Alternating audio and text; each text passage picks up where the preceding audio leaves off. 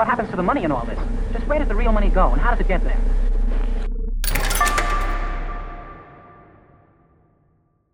Hey everyone, and welcome to Decrypting Crypto, Series 1, Episode 7. We're going to be talking about transferring and storing crypto.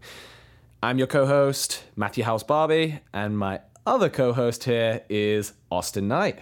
Hey Matt, hey everyone.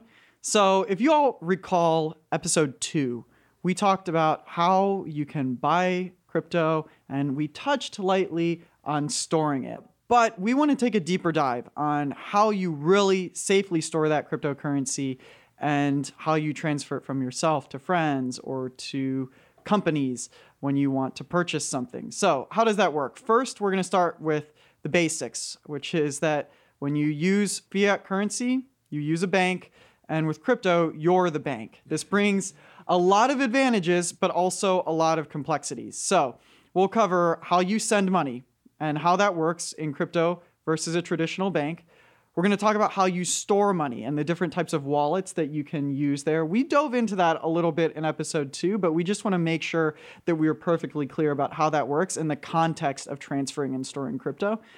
Then we're going to talk about the scary, terrifying situation of what happens if you lost your private key, which is what allows you to access your wallet and therefore access your cryptocurrency. If you lose it, what do? There's some steps that you can take.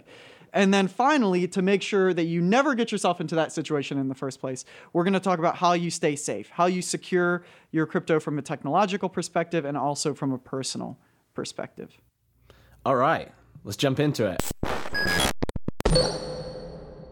I liked the part that you said at the start was kind of like with fiat currency, you use a bank. In crypto, you become the bank. Which is better?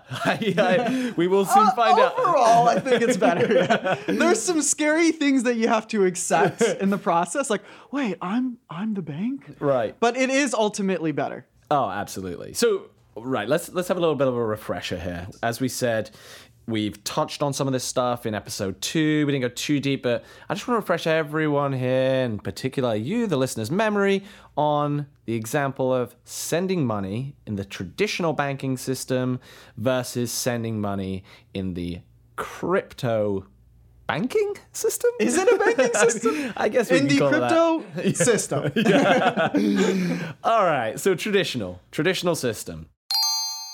You store your currency in a bank account owned by the bank. You have a routing number, an account number. If it's an international account, you have like an international bank account number or a SWIFT, right? You ask the bank, whether that's via a phone call, in person, online. If you're going to go super old school, maybe you can fax them. Hey, I'm not going to stop you, right? Do people still use fax? Oh, I use fax. Could you fax me some bitcoins, please?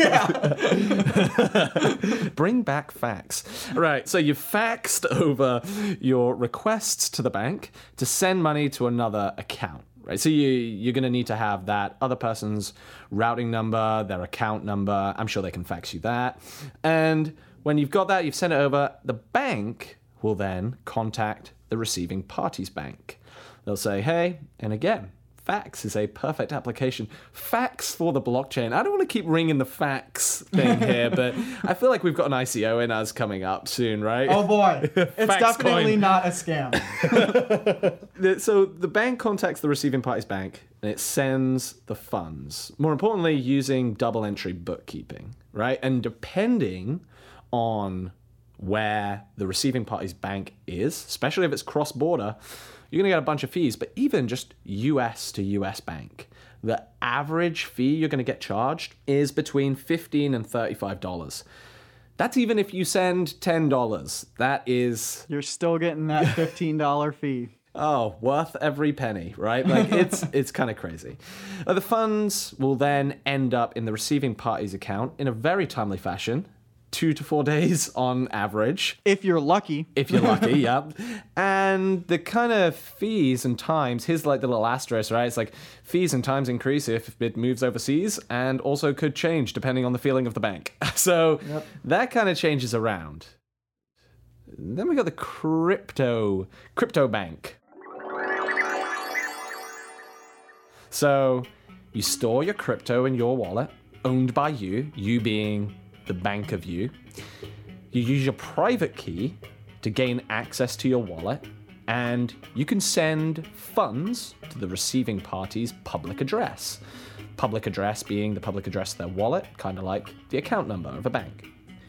You pay a transaction fee here per transaction. So if we look at like Ether, average last year of near the end of the year in particular of Ether transactions is around 50 cent worth of Ether.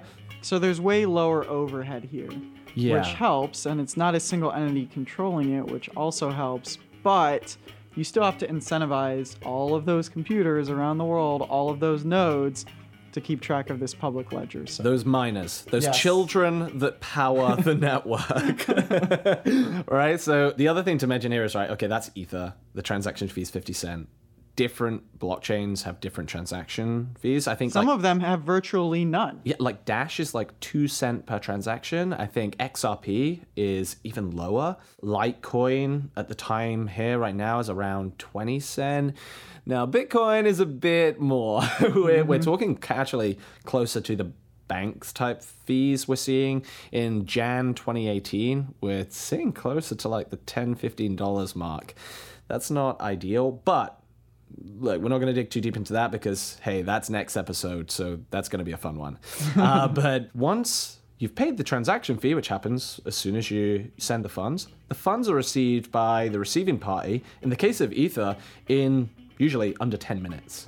Well, you just went from 2 to 4 days, or let's say you're dealing with international transfers even longer than that, and you turn that into 10 minutes. That's pretty sweet, right? Yeah. Yeah. That's... If I had to say, like, what is, like, Crypto 101 benefit, it's showcased in the past 5 minutes of us talking. Yeah, absolutely. Okay, so you've transferred some funds, and you did it in a much cooler way than you would with a bank. Now that you have funds, or that the receiving party got your funds, how are they going to store it? Mm-hmm. So within an exchange like Coinbase or Bittrex or Gemini, you can actually store the funds. You can keep your funds in a Coinbase wallet, for example. And they even have something called the Coinbase Vault, which is a little bit outside of the exchange, a little bit more secure. But ultimately, this is the least secure method. It's not that it's necessarily fully unsecure, but it's definitely the least secure form of storing your currency. And the reason for this is not because of a flaw in the blockchain or the cryptocurrency technology per se, but simply because the exchange is centralized. So your currency is centralized in Coinbase, which makes it easier to hack instead of having kind of like a bank, really, isn't kind it? of like Right? a Yeah. bank. It's so here you're dealing with about similar security as you would if you had your currency in a bank. Of course, you could argue, is Coinbase more secure or less secure than a bank? That's all dependent on the exchange that you're dealing with. But they do take similar steps to keep you secure. Coinbase definitely has better engineers than a lot of banks do. Yeah. Coinbase has pretty strong insurance as well. So Yeah. if Coinbase gets hacked, as in the company Coinbase, and it exposes all your data, I believe it's something like they have insurance up to around about $1 million worth of assets. Now, what that insurance does not cover is if your personal account gets hacked. Right. So you It's only the give stuff in the someone, exchange. yeah, you give someone, or they guess your password to your private account, and they get into your account. That's like your failure of security, Yes. right? So that doesn't get covered. That's different, yeah.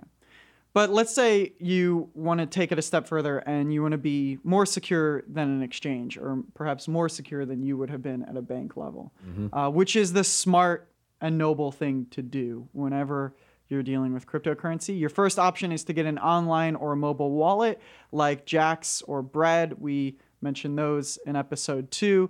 If you want to take it a step further than that, you can get a hardware wallet like the Trezor or Ledger. Matt and I both have the Ledger Nano S, just a matter of personal preference based on what that can store. Some of these wallets can store multiple currencies. Others can only store one currency. That's going to be up to you to determine which wallet you want to go with. If you want to take it a step further and go as secure as possible, then you can get a paper or an offline wallet, something that you're never going to store in a digital format on your computer. Yeah. It's literally a piece of paper via My Ether wallet. And this is super secure. But again, as we had mentioned before, the more technically secure that you get with your cryptocurrency, the more you also open yourself up to human error. Yeah, and just one thing on My Ether Wallet. My Ether Wallet is primarily for Ether-related cryptos, so like anything that's built on the Ethereum blockchain or Ether itself, which is actually a huge amount of different cryptos. Most ICOs are run that way, but you can't store things like Bitcoin in there. But if you have Bitcoin, XRP, Litecoin, whatever, right? You can go and just Google like Bitcoin paper wallet, and you'll find a bunch of paper wallet solutions that you can very quickly go and figure out. Please, please, please just double check on any of these things. When I'm saying Google it, I'm also implying that you're going to use some common sense and not just fall into some scam. Just make sure that whatever you're doing here, it seems to be like read up on some reviews, make sure that people have used them. If possible, take recommendations from a friend. That's always the best. I know that's not always possible. Hey, at worst, take recommendations from us, like for at least wallets where we have nothing to gain other than like really honestly giving our opinion in what we think is working. And a very common practice whenever you're trying to find an ICO, say, or a paper wallet is take the name of that paper wallet, say like My Ether Wallet, and then just append scam to the end of the Google search. My Ether Wallet scam, and just see what comes up. That's a very simple tactic, but that can give you a quick gut check as to how this technology is being perceived by the community if you don't have the ability to, really dive into it or talk to a friend. 100%. So there's something here that I want to really cover off. And this is like the crypto nightmare, right? Yeah. Like it's... So remember when we were talking about that sliding scale of tech security versus opening yourself up to human error, vulnerabilities there. What happens when you make that human error mistake? So let's say you've lost your private key. Private key is the only thing that you really have that enables you to access your wallet. You lose that, I mean, this is game over. Do not pass go and do not collect your 200 Bitcoins, right? Like, this is it. So I've said this before and I really want to emphasize it. There is no customer support for the blockchain. There is customer support for Coinbase and some of the other different exchanges. How responsive they are is maybe another thing. But as Austin was just saying there, like if you are storing these cryptos and managing, you become the bank. You need to, I was just about to say act like a bank would, but then I realized that banks don't always do the best job. They're not always prudent. Act how you would want a bank to act, right? And I mean, we mentioned this in one of the previous episodes where some guy threw out his laptop with 7,500 Bitcoins on it in 2013. And wow, I mean, that's worth well over $100 million now. And he's digging up landfill to try and recover it. Don't end up in landfill would be my mantra for anyone that's kind of now exposed and thinking about how do I control my own kind of destiny from a security point of view, which kind of leads into like, I mean, we've got a few tips here, I would say, for trying to stay safe as much as possible. First, and this has become a little bit of a pattern, watch out for scams. That's like the high level thing. So you can perform that Google search. On a basic level, don't ever give out your private key. You wouldn't give out your Google password to somebody. You wouldn't give out your banking PIN to somebody. Don't give out your private key. I think that's key. And actually, you make a good point. It's like the PIN number to your credit card, right? It's like commonly known. There's never a thing that ever needs your PIN other than like the ATM or a debit card, like machine. What are those things called? I don't know. Money machines that dispense the coffee. That's an automatic teller machine. Thank you. So other than those situations, that's when you use your PIN, but you would never tell that like 4-digit PIN number to someone. This is exactly the same with your private key. If anyone is ever asking for your private key, just be like, hey, no, that's like my credit card PIN number. If I give that, it's game over. Yep. Exactly the same. There's nothing to save you after you give that out. That's it. Yeah, it's completely over. Yeah. You can also store any of those wallets other than the digital ones, unless you want to put your laptop in it, and inside a safe. So get a safe, put your wallet in there, and make sure that it's physically safe. Yeah, I think so, especially with things like the paper wallets, the hardware wallets. And that's like another thing is some people refer to hardware wallets as air-gapped wallets, same as paper. It basically means it's not connected to the internet and it's stored offline. Sometimes they call it cold storage. I'm very much a proponent of this. I think that these technologies will become a bit more user-friendly over time and things will get a bit easier in storing crypto, but wherever possible, get these out of the exchanges and get them into some kind of air-gapped wallet, right? These hardware wallets like the Trezor or the Ledger, and I'm sure there's plenty other ones as well. Yep, you'll find the one that fits for you. A lot of them are sold on Amazon. So if you want to read reviews on Amazon and see how people are using them, that's a great place to go. If you own a ton of Bitcoin or if you own a ton of Ether, don't store it all in one place. So earlier we had talked about, maybe ironically, you put some of this in a safe deposit box, bringing it right back to the bank, but not in control of the bank as much anymore. Or maybe you have two different homes or something like that you're storing it in. Maybe you bury it in your backyard. Whatever you want to do, making sure that it's not all stored on one device is going to mitigate some of that risk that you take on. For sure. So like let's say you did store all of your crypto on a Ledger Nano, right? So you've got it all on this like USB flash drive type style thing. I would, if I owned 1,000 Bitcoins, first it with all due respect, Austin, I wouldn't be sitting next to you right now. Yeah, I know you'd be too good for me at that point. It would all be over.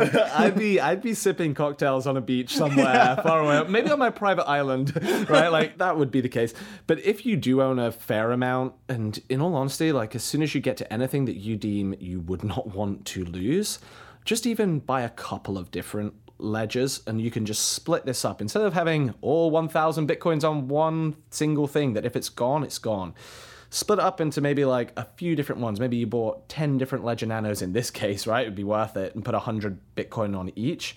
Now that's if you're earning serious amounts, but even for smaller amounts that you have, like you don't want to even have like 6 figures worth in US dollar equivalent all sitting in one place. Yeah, definitely. It's just like not good risk management, really. Yeah. But if you do own a very, very small amount, like say that you're just playing around, trying to learn the ropes, and maybe you've got like $100 worth of cryptocurrency, it is okay to keep it on the exchange. Don't get overwhelmed by the complexity of wallets until you're ready to deal with that and you're at the scale where that feels appropriate. Speaking of exchanges. Oh, yeah. Always set up two-factor authentication. Oh, man. Please do this, people. If you don't know what two-factor authentication is, in short, it basically means you need 2 different ways of verifying that you are you to log in. Now, your first one, usually for an exchange, is your password. And okay, that's fine. But if someone gets your Coinbase password, okay, that might be game over for you. So setting up two-factor authentication could be, hey, they're going to send a text message to your cell phone, and then it will give you a code that you use, and you'll use that to log in. Personally, I actually don't even like that. Yeah, neither do I. I was actually out of the country the other day, and I had my US cell number set up, and I went to go into Coinbase, and I was like, I want to trade some of these coins around, or move some of these coins around, should I say. And it was like, okay, cool, we've just sent a text message to your cell phone number, and I was like, oh, no, wait, that's my US cell, and I'm in the UK. Yeah, it's never going to come. And I was like, oh, God, this is a real issue for me if there was a big crisis.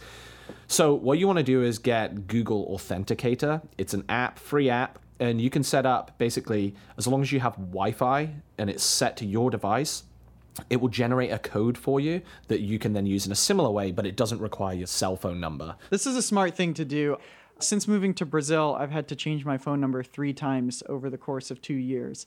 And right now, obviously, I'm in the States, so I used to have my Brazilian phone number tied to my Coinbase account. And then I came to the States and a lot of crazy stuff was happening with the cryptocurrency. And Really? I haven't heard anything yet. Oh man, you're just so out of the loop over here. I'm telling you. So I was thinking, I think I'd like to buy some right now. And of course, they sent a text message to my Brazilian phone, and I wasn't able to get into Coinbase. Same situation as Matt. But the difference is that phone number didn't exist anymore because I had actually canceled it get a world phone, which is now based out of the States. So I actually had to go through a whole identity verification process with Coinbase, which they were actually wonderful about that. Yeah. It only took a few days, and this was over the holidays, but I was lucky enough to have enough of my identity information already documented in Coinbase to where they would verify me, but there are a lot of cases where they won't. They don't feel that it's safe enough to do it. So you could actually get permanently locked out of your account. That would not be good. That would not be good. I've even heard crazy things where scammers have been calling up like T-Mobile or Verizon and impersonating people on their account. And taking over their SIM card. Yeah, taking over their SIM card, getting their number transferred over to their number, and then being able to pass through the two-factor authentication. It's like crazy shit, right? But but it's economically viable. Oh. Yeah. A couple years ago, YouTube went through a bunch of hacks. Huge YouTubers went through the same thing where scammers were using social engineering to get into their SIM cards and take over their YouTube accounts. Anytime that there is an economic incentive to do something like that, you can rest assured that people will be led to do it. Yeah, I mean, people prepared to become paranoid wrecks of an individual that scrutinize every aspect of your life and security. Your life is never going to be the same again, I'm afraid. Crypto will change it. You won't trust people. Friends will leave you. But hey, you'll be rich on Ether and Bitcoin, right? So, which is not even real. All right, so just to wrap things up, I think the key things here, we've talked a bit about how this differs from the traditional banking model. The big things that we're really pushing is, where possible, get things out of the exchanges, get them into a wallet that you own, and do everything you can to stay safe. Look, sometimes things happen and they're out of your control, but just do everything you can to secure this as much as physically possible.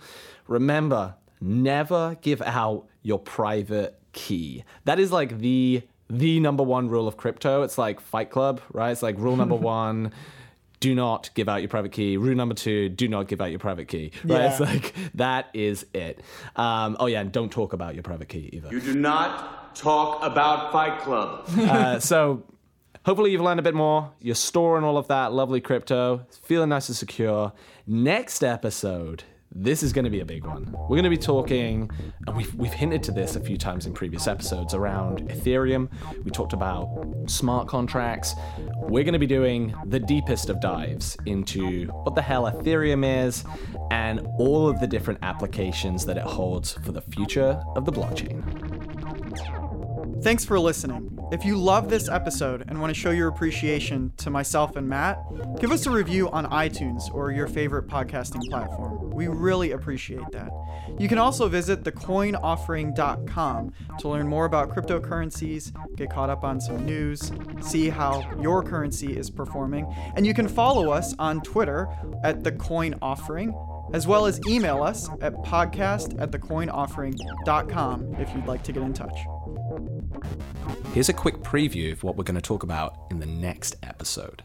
When Ethereum came in, it was like that eureka moment where I was like, whoa, actually, this is more than just replacing payments. This is a whole platform that can be built upon. And it started blowing my mind. We talked about in episode 5 some of the wider applications of blockchain. This is what sent my mind down those avenues.